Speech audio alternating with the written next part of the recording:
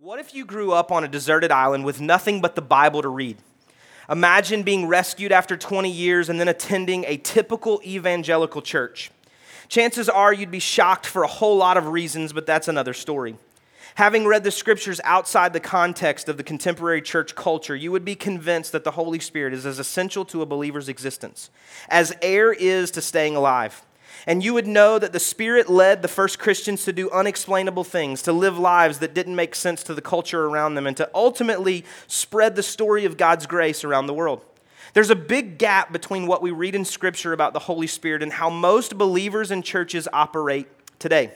In many modern churches, you would be stunned by the apparent absence of the Spirit in any manifest way, and this, I believe, is the crux of the problem. If I were Satan and my ultimate goal was to thwart God's kingdom and purposes, one of my main strategies would be to get churchgoers to ignore the Holy Spirit.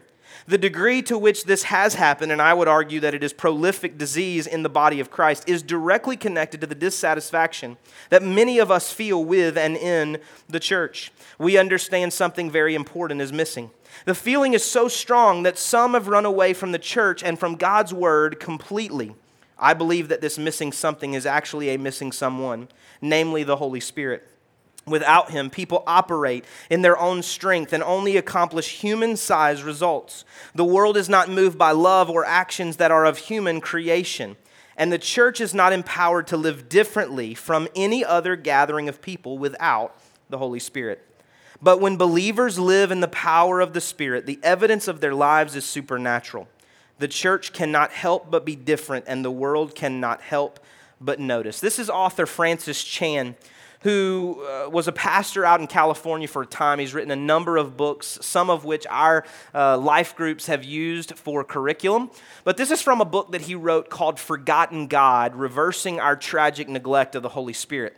And this book really is about his understanding of the role of the Holy Spirit in Scripture and the different role that the Holy Spirit plays in the modern day church. And so he has this theory that we have relegated the Holy Spirit to kind of a smaller portion of the church and to a smaller portion of our lives than is what God intended and the role that the Holy Spirit plays in Scripture. And as a Christian, as I read that, I was really challenged. I was confronted by what is the role of the Holy Spirit in my personal life. As a pastor, I was really challenged to think, okay, am I misleading people? Is there something about the services that we're creating that maybe is not the fullness of the Holy Spirit? And it really caused me to assess and evaluate. And I read this a number of years ago, and I believe I kind of came to a firm feeling about where we were at and where I was at personally, but it was challenging to me. The book's a great read. I encourage you to read it if you haven't read it. It's by Francis Chan called Forgotten God. It's a great book. But the Holy Spirit in general it's a difficult topic. I was going to say crazy topic, but I don't want us to feel like that there's anything crazy or able for us to maybe make fun of about the Holy Spirit, because I want to talk about this topic today with as much reverence as possible. But it's an interesting topic for sure, because some of us in this room are completely comfortable with all things Holy Spirit, right? I mean, I could say just about anything. I could give just about any example. I could tell just about any story, and you're like, yeah, I've seen that. I've done that, right? And you'd be fine to talk about it. You have no discomfort. There's nothing in you, nothing in the experiences that you have that makes you uncomfortable in that way. And then the rest of us are somewhere on this continuum between I have no idea what you're talking about to I am somewhat comfortable with the idea of the Holy Spirit. And somewhere in all of that mix is where we as a congregation find ourselves today in trying to wrestle with who or what is the Holy Spirit and what or who is the Holy Spirit in me. You know, the Holy Spirit is 1/3 of what we refer to as the Trinity. And when I say the Trinity, that's just another word for us to really recognize the person and the makeup of God. We have God the Father. We have God the Son, who was Jesus Christ when He came to earth, and we have God the Spirit, which is the Holy Spirit. And so as familiar or as comfortable as you may be with God the Father, when you pray or when we sing songs, when you hear the word God or the name of God recognized, when we read about or we go to God's Word and we look to the person of Jesus Christ, and maybe whatever your comfort level is there, it seems like, and this was Chan's assessment, that the Holy Spirit is that forgotten part, that forgotten God, that part of God that we almost leave off or leave out when we begin talking about who and what God is or does. Well, today is Pentecost Sunday, or at least it is for us. And here's the reason that I say that, because Pentecost Sunday was actually last Sunday. But last Sunday was also Memorial Day weekend, so our church decided, along with other churches, to move Pentecost Sunday 1 week later so that we could celebrate Memorial Day last week and the holiday weekend, and also celebrate Pentecost Sunday and give it its due today. But it's not some arbitrary date. I was accused on Facebook when I said something about, I posted that we were going to celebrate Pentecost Sunday. Somebody reminded me that Pentecost Sunday was May the 24th, 2015. And so they let me know that we were in error in that regard. I appreciated them including the date in that and the year in case I was confused. But we'll strike that from the podcast in case they come back and listen. But it's not arbitrary. It's almost like as if we would have moved Christmas. Hey, we just decided to celebrate Christmas June the 4th this year because we don't want it to get in the way of everybody's travel schedules. We weren't attempting to do that. But Pentecost Sunday is not an arbitrary date. It really is concreted in its connection to Easter Sunday. So if you didn't know this, Pentecost Sunday is always 7 Sundays after Easter. And so it's 50 days removed, and this is not something, again, that anybody made up or somebody was trying to just come up with another holiday or something else that we should celebrate. It's really connected to the Old Testament law. You can read about it in several places. One of those places is Leviticus 23. In Leviticus 23, we read about these festivals and these feasts that are established for God's people so that God could help them to celebrate, to offer offerings, and also to worship. And so God was establishing a pattern of feasts and festivals. And so Passover, which is connected to our modern-day Easter celebration, would come before what we are referencing now as Pentecost Sunday. But it wasn't called Pentecost Sunday in the Old Testament because Pentecost is really a Greek word. And so the Old Testament and the Old Testament saints were Hebrews, and so in the Hebrew, that festival or that feast would have been known as the Feast of Harvest or the Feast of Weeks. And the reason it was the idea of this Feast of Weeks is because it was 7 weeks. It was 7 full cycles. 7 obviously is a week long if you had 7 days. So there's 7 cycles of weeks, and so it was almost a week of weeks. And so this idea that they had a feast of weeks or a feast of harvest. So 50 days after the Passover, they would celebrate what was this feast. Now here's what they were supposed to do at this feast. They were supposed to bring their grain because it was very much connected to the time of harvest. They were supposed to bring their grain. They were supposed to bring 2 loaves of bread that were produced from their own crops. They were supposed to bring a lamb and a bull and a goat and a drink offering to the priest, and he was going to make sacrifice and utilize the bread and the things that they had brought with them. You were not allowed to work during this festival. Can I get an amen there? So all of you can have the rest of the day off. Congratulations. It's the festival of Pentecost. So you can have the day off, but nobody was supposed to work. And if you lived outside of Jerusalem, this was a pilgrim holiday. So anyone who was of Jewish descent that understood the Festival of Weeks, understood the Festival of the Harvest, they came to Jerusalem for this feast. And so that was important, and we're going to see why that was important later.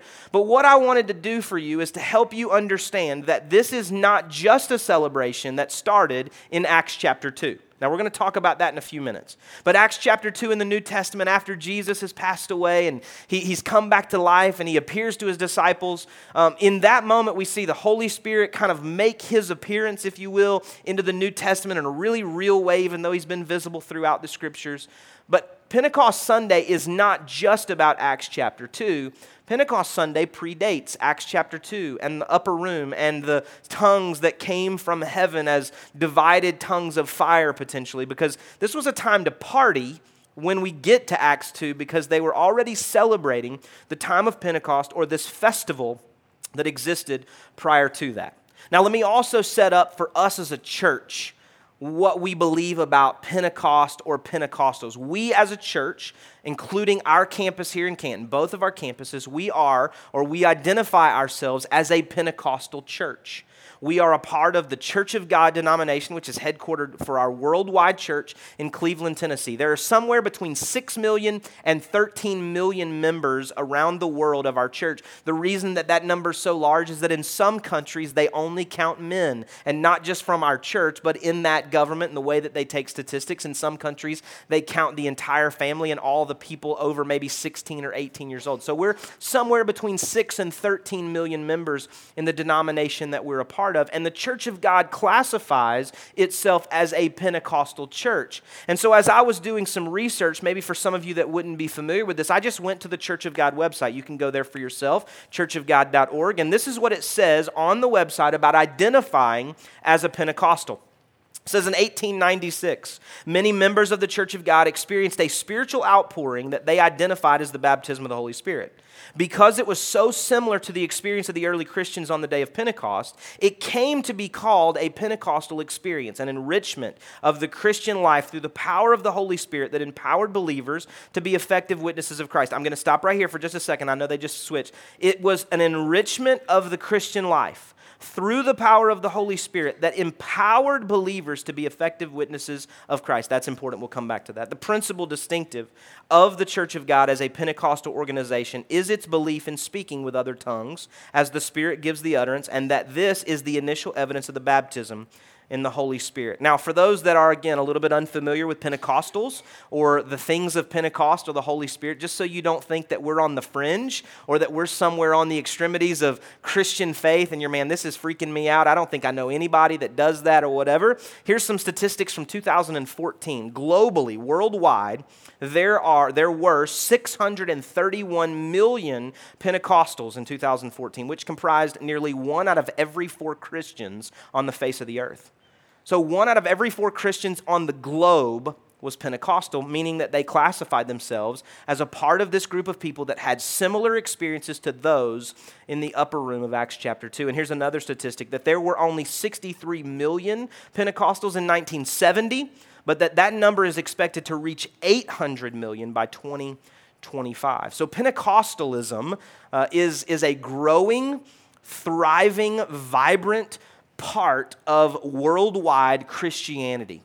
And we, as a church, including this campus, are a part of that thriving movement. Now, the Church of God website referenced the day of Pentecost and the experience of people there at the day of Pentecost, and I've even referenced it a couple times. So I think it's probably important for us to jump there and to talk a little bit about what was happening on the day in the New Testament that we really point to as kind of the start of, or the precursor a little bit, of what we're celebrating and the work of the Holy Spirit. Before we get to Acts 2, let's start in Acts chapter 1. If you got a Bible, you can flip with me there. We're going to spend most of the remaining time that we have together today in Acts 1 and in Acts 2. We'll jump to a couple other places briefly, but Acts 1 and 2 is where we'll spend the remainder of our time for the most part.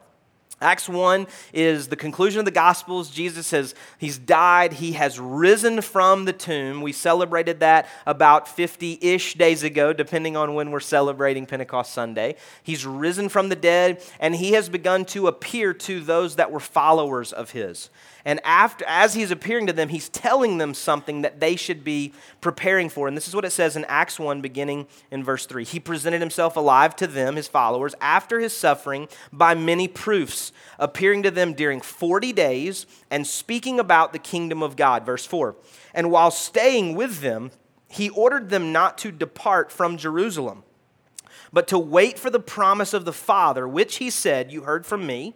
For John baptized with water, but you will be baptized with the Holy Spirit not many days from now. So Jesus is telling them to go, or to stay there in Jerusalem, but go to a place and wait on the promise of God, which he says was the baptism of the Holy Spirit. He says, John baptized in water. This is John the Baptist. We read about him in the early gospel accounts, and he was baptizing people in the river there, in the Jordan River. He was baptizing them, and he was saying, hey, I'm baptizing you because you've made a public profession in your faith. Jesus himself was baptized by John. John, who was the cousin of Jesus, even said that he was not worthy to hold the thongs of the sandals that Jesus would wear, because he said, I'm baptizing with water, but he's coming after who will baptize with the Holy Spirit and fire, which we're going to read about again in a minute. So this is all setting up what would happen, okay? So this is a different baptism than we celebrate when people go under the water and come back up, and this is what we begin reading in Acts chapter 2, verse 1. Let's read together. When the day of the Pentecost arrived, they were all together in one place. And suddenly there came from heaven a sound like a mighty rushing wind, and it filled the entire house where they were sitting. And divided tongues as of a fire appeared to them and rested on each one of them. And they were all filled with the Holy Spirit and began to speak in other tongues as the Spirit gave them the utterance. Now, if you are unfamiliar with speaking in tongues, don't freak out. Don't lose me here. We'll get to that in a minute, but just hang with me. Let's continue reading in verse 5. Now there were dwelling in Jerusalem Jews, devout men from every nation under heaven. Why were they there? Because of the feast. They had come to Jerusalem for the feast of harvest. And at this sound, the multitude came together and they were bewildered, because each one was hearing them speak in his own language. So the people coming out of what we call the upper room, this place where they were gathered, the noise, the mighty rushing wind, the sound of the fire descending, all these people spilling out into the streets, all of these devout Jews from all over the world are there. They hear the sound, they come running, and then these people that come spilling out, they are speaking in all these other languages. And this is what it says, verse 7, and they were amazed and astonished. The crowd was saying, are not all of these who are speaking Galileans? And how is it that we, the people of the world, hear each of us in our own native language? So the Galileans are speaking all of the languages that are represented in Jerusalem, and we were told that the nations of the world, every nation under heaven is represented. So all the nations, all the languages are being spoken by the people coming out of the upper room. Now, verse 9 and part of verse 10 references all the different people groups and all the different languages and a bunch of stuff. I'm not even going to try to pronounce all those words, but continue reading in verse 10. And Egypt, I know that word, and the parts of Libya belonging to Cyrene, and visitors from Rome, both Jews and proselytes, Cretans and Arabians, we hear them telling in our own tongues the mighty works of God. And all were amazed and perplexed, saying to one another, what does this mean? But others mocked and said, are filled with new wine. The people in the streets literally thought the people coming out of the room were drunk, except that in their drunkenness, they had evidently picked up a new skill. While they were drinking, evidently, they had picked up the ability to speak a language that they had never learned themselves. And so they're trying to figure out what's going on with these people that are coming out of the upper room. Aren't all of these Galileans, aren't they all the same people group? Then how is it that they, as they come out, are able to speak all of the languages that are represented by all of the people, which represents the entire earth, and they've never learned these languages? How are they doing that? And they're hearing what they're hearing is coming to them in their native language. That's really, really, really important. Now, if you just read that, and Chan referenced, if you read that, you go, wow, the Holy Spirit's kind of important, I think. There's something happening. If you continue to read the New Testament, I think you would see that the role of the Holy Spirit is a vital part to the Christian life. The Church of God website, that it says it was this enrichment. Can you be saved without the baptism of the Holy Spirit? Yes, I believe that you can. We do believe that at salvation, you receive the Holy Spirit into your life and what we call the indwelling of the Holy Spirit, which means that the God's nature lives inside of you when you are saved. And we believe at baptism, the baptism of the Holy Spirit, not the going under the water and coming out, but that baptism of the Holy Spirit moment, we believe that you receive what we call the infilling of the Holy Spirit. It's that enrichment, that power that comes to you where you're able to do what God has called you uniquely to do in the way that He desires for you to do that. And so as we look at this, I want to look at 4 things that I think will bring some clarity to the idea of Pentecost. On this Pentecost Sunday, there's a lot of different ways we could go, but I want to try to bring clarity to what we've just read in Acts chapter 1 and 2 and identify 4 things that I think kind of help us know what Pentecost is really about. And then we'll conclude that, and then we'll go to some of your questions to see if we can bring further clarity to this subject. The first is this. Pentecost is about unity. For some reason, Pentecost seems to be a divisive issue. But Pentecost is really about unity. And here's what we see in Acts 2:1. We already read it. It says, when the day of Pentecost arrived, they were all together in one place. Now, this is referencing the group of people that were in that room together. And so they were in the same location. They were in that same place. So there was unity in their location. But not just that. If we remember what we read in Acts chapter 1, they were also in unity in their expectation. Why were they in that room together? Because they were expecting God to do something in their lives. He said, you go and wait on the promise. There was something that they were expecting in that place. So they were in unity in location, but also unity in expectation. And again, sometimes I think this becomes this really divisive issue, and all we're talking about, we're not creating a class of the haves and the have-nots. We are saying, I want as much of God's nature in me as possible. And we believe that the work of the Holy Spirit is a part of that work in and through us. When I was a teenager, my youth group took a trip to a revival that was taking place. It was kind of a cultural phenomenon, especially in the United States at that point. It was down in Pensacola, Florida. It was at Brownsville Assembly of God down there. Some of you that are maybe more church, kind of like me, you may be familiar with that. It was kind of in the 90s, and there was kind of the early to mid-90s, all the way really until the year 2000. This revival was taking place, and somewhere between 2.5 and 4 million unique people came to visit that revival, attend a service. Thousands and thousands and thousands of people were saved. There were reports of miraculous healings and just supernatural works of God.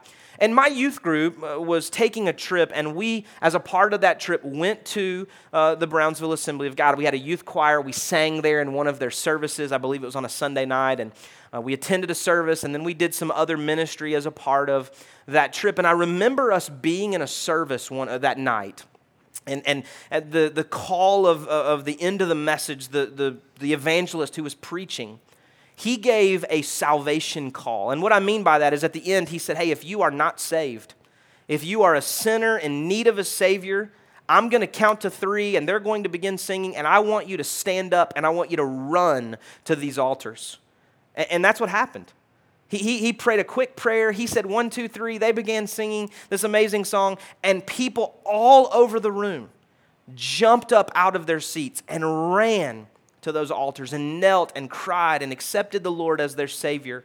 There was just an incredible move of God's Spirit during the worship time, and it was a powerful, powerful moment. And I remember us getting back on the charter bus that we had taken to that service, and I can't remember how old I was. I guess I was somewhere maybe around 16 or so, maybe 15, 16, and I remember us getting on the charter bus, and I remember one of the students in my youth group saying something like this, man, why doesn't that happen at our church? It's a valid question. I don't think that they meant it as anything evil, or they weren't trying to kind of make fun of our church or put down our church. I don't think it was anything like that. I think it was a sincere question. But why doesn't that happen at our church? And I remember a very wise youth leader who gave this answer to that student, and I just happened to be in earshot, and I've never forgotten what this wise youth leader said to that student. Said this: before you came to church tonight when we were going to Brownsville, what was your expectation about what was going to take place? And they said, well, we knew God was going to move. People were going to be saved, awesome worship, an amazing thing. But okay, what's your expectation when you come to our church on any given Sunday? It was the idea that this youth leader was saying, it's not that God only moves here and doesn't move there. It's not that God does it this way and doesn't do it that way. It's not that God is looking for us to do a checklist of a formula that says, hey, I'm going to do this when you do these 3 things, and I'll only show up when you do these 4 songs and you have a key change. It's not that. It is the idea that I believe, as much as it depends on us, there is a need for us to have a unity in expectation. And I think that's what the people in the upper room had. They had a unity in location, and they also had a unity in expectation, where they were expecting God to do something. He had told them through Jesus Christ, if you go to this place, I'm going to send the promise of the Father, the Holy Spirit, to you with the baptism. But not only that, their unity was symbolic. And I want to try to get through this quickly. I preached a message on this 2 years ago on Pentecost Sunday in a relationship series. It was called Relationship Reconciliation, I think is the title. You can go back and get it on the podcast if you want to do that. But I preached on this idea on that Pentecost Sunday about connecting Acts chapter 2 to Genesis chapter 11. Genesis 11 is the place where we read that all the people of the earth are together in one place, and they decide that they're going to build a tower, right? The Tower of Babel. And they're speaking one language, and they're just all unified around what they're going to do. And God, for a number of reasons, which I talk about in that message, God, for a number of reasons, decides not to allow their plan to be successful. And so he disperses them, he confuses them, he gives them multiple languages instead of their one language, and he spreads them out all over the face of the earth. This is what it says in Genesis 11:9. Therefore, its name was called Babel, the Tower of Babel is what we talked about, because there the Lord confused the language of all the earth. And from there, the Lord dispersed them over the face of all the earth. And so we looked at, in Genesis 11, we see this dispersing. We see all these people spreading out and beginning to speak all these different languages. And we see in Acts chapter 2, the unity that comes back together, as what we read was that all the nations of the earth, all the nations under heaven are represented in Jerusalem. So they've been dispersed, and now they come back together for this feast. And then in that place, even though they speak all these different languages around the world, because of the power of the Holy Spirit, all of those languages are able to be spoken in one moment by a group of people who did not have that ability except for the supernatural power of God. There's unity in the presence there in Jerusalem. The second thing that I believe about Pentecost is that Pentecost is about the supernatural. Now, there's a lot of ways you can look at that, but the word supernatural is just meaning that it's outside the bounds of the nature or the laws of nature of our earth, of the systems that God created here on the earth. But read this in Acts chapter 2, verses 2 through 4. And suddenly there came from heaven a sound like mighty rushing wind, and it filled the entire house where they were sitting, and divided tongues as of fire appeared to them and rested on each one of them, and they were all filled with the Holy Spirit and began to speak in other tongues as the Spirit gave them utterance. Now we already read this, but you can't help but read that and go, wow, that's supernatural. There was a mighty wind that filled the room and that blew through that place. There were tongues that came down from heaven and descended and sat on or rested on each one of the people that was there. I've never seen that. That's a supernatural type of event, because anywhere you see fire, you assume that something is being burned up, except for these places where God does it supernaturally, like the burning bush of the Old Testament. And here, where this fire, this divided tongue of fire rests on these people, and they're not burned, they actually are receiving the power of God. And so you see this supernatural work. The Apostle Paul writes a lot in the other letters of the New Testament about the supernatural work and even some of the more natural work of the Holy Spirit in and through our lives. When he talks about spiritual gifts and he talks about the ways that God works in and through us, but he makes sure that we know that there are things that God can do through us that we cannot do on our own outside of the supernatural work of God. Now, one of those is obvious. We've read it and talked about it a little bit here. It's the idea of speaking in tongues. Now, there are two types of tongues here, and it might be called a prayer language. It might be called a spiritual language. But what I want you to know is what we see here in Acts chapter 2 that's very explicitly talked about is that they are speaking an unlearned language. They're speaking a language they had not learned. God supernaturally gives them the ability to speak that language so that someone who knows that language can understand it. There's also examples in Scripture and in present day where we see people that are giving a message in tongues that is an unknown language or a heavenly language. And we see that reference where it's different than an unlearned. It's not that you didn't know how to speak Spanish and now through the power of God you can speak Spanish, which there are testimonies of people who have had that happen to them. And that's not what we're talking about in this instance. We're talking about maybe speaking what is more of a heavenly language or an unknown language. It sounds to people in the room maybe like something that's not even a language at all. And then we see an interpretation, which is another of these supernatural gifts Paul references, where someone comes behind it and gives meaning to what we have just heard. Now, it's not a direct translation. So if someone speaks in tongues in an unknown language for 10 seconds, it may not be that someone comes after them and gives an interpretation or a translation in 10 seconds and says, here's exactly what they said and here's how long. It's an interpretation. It says, this is what that means to those of us that heard it. And so that translation, that interpretation is another of those supernatural gifts that Paul references. Another is miracles. A miracle is something that happens that is outside the bounds of what you and I can do. I read recently a tweet that God heals 3 different ways. He heals naturally. Our bodies just naturally heal themselves. If you've ever had a cold or if you've ever hurt, you got a bruise or you sprained your ankle, it naturally heals over a different degree of time. He heals medically. We believe that God works through doctors and nurses and medicines to help us to heal. And then he heals miraculously. And so maybe you've been a part of that happening in your life or in the life of someone that you know, but a miracle is another one of those examples that is a supernatural gift. God does the work himself, maybe even through the work or the hand of someone that is here on earth. But there's others, but these are the kinds of things I'm talking about, where it's a supernatural work. We believe that Pentecost is about the supernatural. But I love the wisdom of Paul. I've referenced him a couple times. I love the wisdom of Paul. That as he's talking about all these different things, and he's talking about spiritual gifts, and he's talking about the supernatural, I love that in the middle of that, in 1 Corinthians 12, 13, and 14, because 12 and 14 are really kind of bookends to him talking about the gifts of the Spirit. Right in the middle of that, in 1 Corinthians 13, is a chapter. Does anybody know what it's called? Love chapter, right? I've done a bunch of weddings this spring. I've quoted part of 1 Corinthians 13 in every single one of them.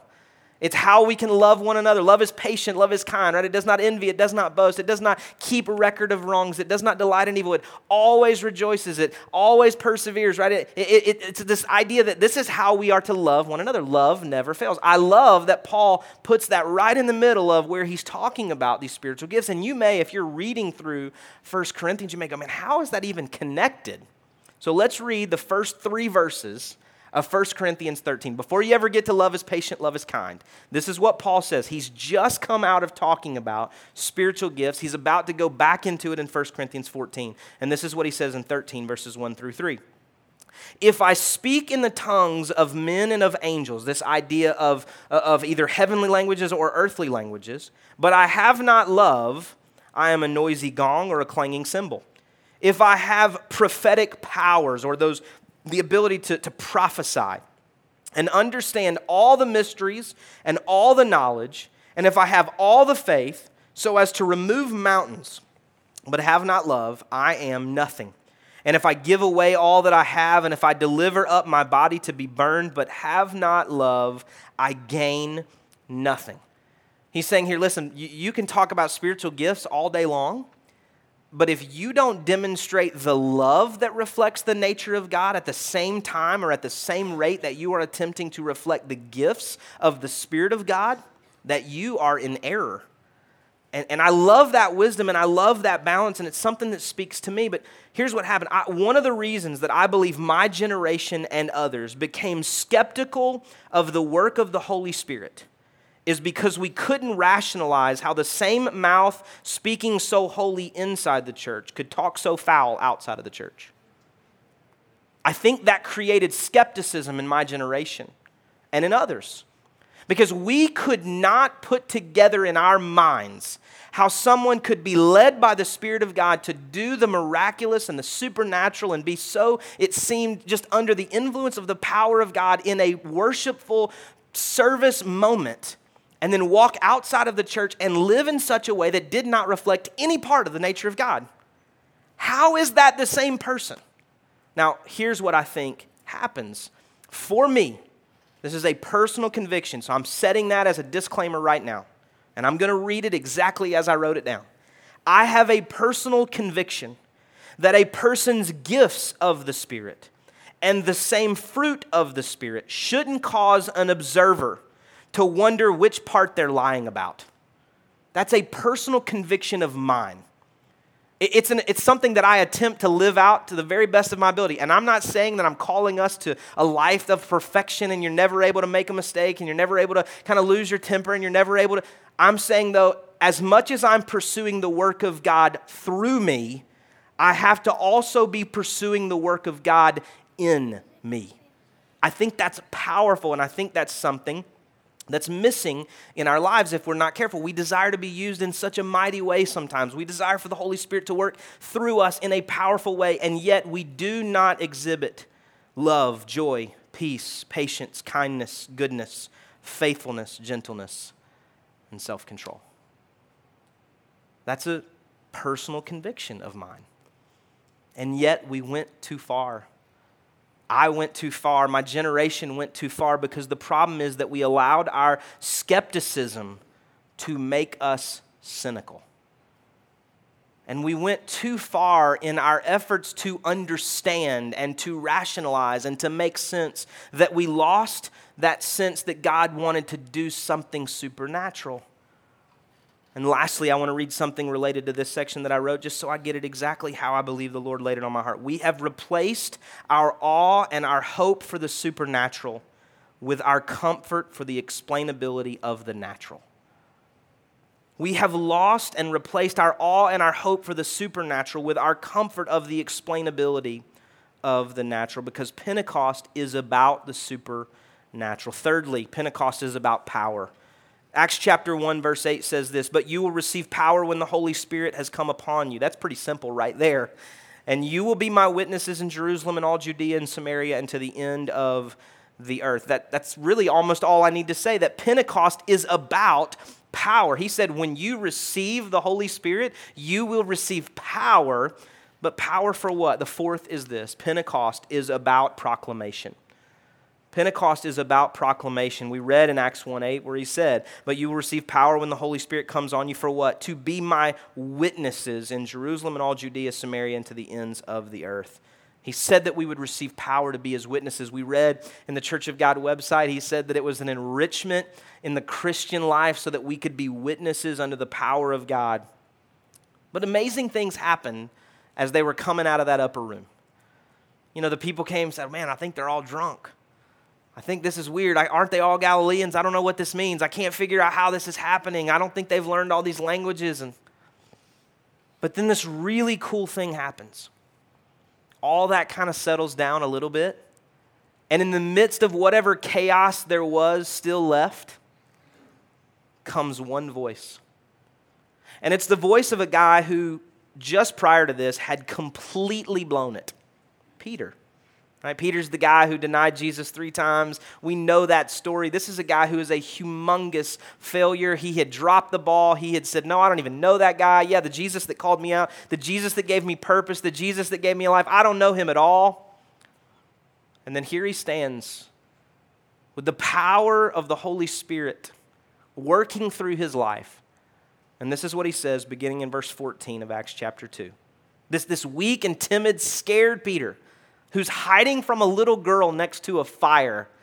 Just a few chapters before, this is what he says. "But Peter, standing with the 11, lifted up his voice and addressed them.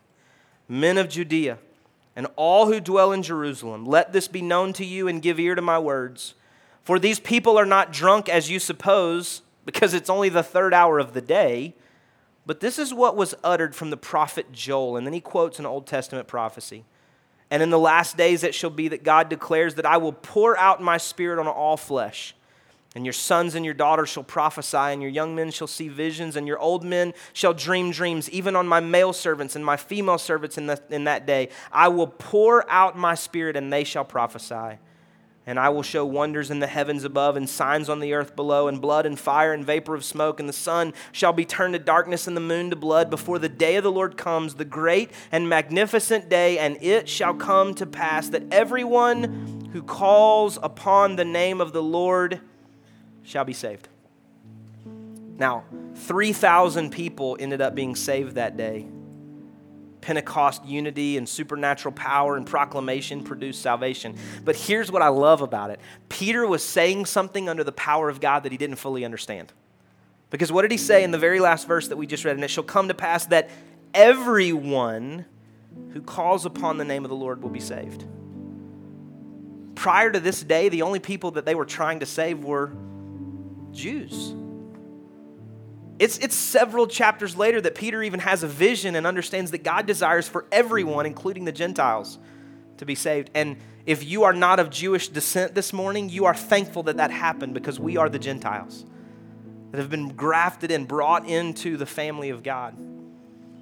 Peter says, hey, because of the power of God, everyone can be saved. Pentecost is about unity. It's about the supernatural, and it's about power, and it's about proclamation, but it produces salvation. It is so connected to salvation. In a lot of those accounts in the book of Acts where we see the baptism of the Holy Spirit taking place, it happens right after or even almost simultaneous. It's a separate work, but almost simultaneous to salvation and conversion. Because these people are accepting Christ as their Savior, and they are saying, I want all of the power of God in and through me. In the early 1900s here in the United States, there was a revival that took place called the Azusa Street Revival. It started out in California, and it really started out of a mission, and there was several leaders. William Seymour really kind of spearheading that and then helping lead a ministry beyond that really brought Pentecost and the power of Pentecost to the United States in a widespread way. We believe the Church of God. We read that in 1896. This was in like 1906. But the Holy Spirit was at work there, and people spoke in tongues, and the supernatural happened. It was powerful. But here's what the leader of that revival said. He said, now do not go from this meeting and talk about tongues, but try to get people saved. The most powerful early move of the Spirit and the power of God in the United States. And the leader says, this is great, but don't walk out of this place talking about the tongues. Walk out of this place and try to get more people saved because of the power of God through you. We are a Pentecostal church. We are a church that believes in unity. We want it. We believe in the supernatural, and we want the power to proclaim. And the reason that we do is because we want people to be saved. And beyond that, we want people to experience the fullness of God and all that He has for them. And so as we pray here, I want to close this moment. And I want us to pray and ask God to help all of us experience the fullness of His power. And what I mean by that is if you have never received the baptism of the Holy Spirit, I'm going to pray that God does that work in you. And if you desire that, I want you to pray both now and after service. There'll be some prayer team members down here, and they would love to pray with you as you seek the baptism of the Holy Spirit. If you say, hey, I don't even know what all that means. I mean, I've listened to this today, and I'm not really sure where I land on some of this, but if you're telling me that I can have more of God at work in and through my life, I want that. And so that's what we're going to pray for you today. And I want us to pray and just ask God to really open us up and to help us understand and to make us sensitive, to break our hearts. And if you're a part of a group of people that you say, man, I experienced all kinds of crazy stuff, some stuff that I know can't be God, I'm going to just ask for your forgiveness. I probably, hopefully, wasn't even there when it happened. But on behalf of whoever was leading that moment, I'm just going to say, I'm sorry that somehow human hands and probably pure motives got in the way of you wanting to experience the fullness of God in your life. And so today I'm just going to say, God, would you just help them to heal their hearts and to desire more of you in their lives. I want you to bow your head and close your eyes. We're just going to pray, and then we're going to come back and answer a few questions before we conclude today. God, I thank you so much for the Holy Spirit. I thank you for the power of Pentecost. I thank you for all that we have to celebrate. I thank you, God, that just as we prayed earlier, that you don't leave us on our own to kind of figure out life, but that, God, you desire to work in and through us. And so, God, today I pray for the Holy Spirit power that we read about in Scripture. I pray for the baptism of the Holy Spirit for every person in this room who has never received that and who desires it. I pray that, God, for every person in this room. I pray, God, for the fullness of your work in and through people to be experienced, God, in a way that they've never experienced before. And God, I pray for a group of people who maybe have experienced hurt or confusion as a part of previous moments, or maybe even some in our church. I pray, God, that you would help them to forgive and that you would help them to release that. And that, God, somehow they would continue to pursue with purity all that you truly do desire for their lives. God, let us experience your power in a very real way. In Jesus' name I pray.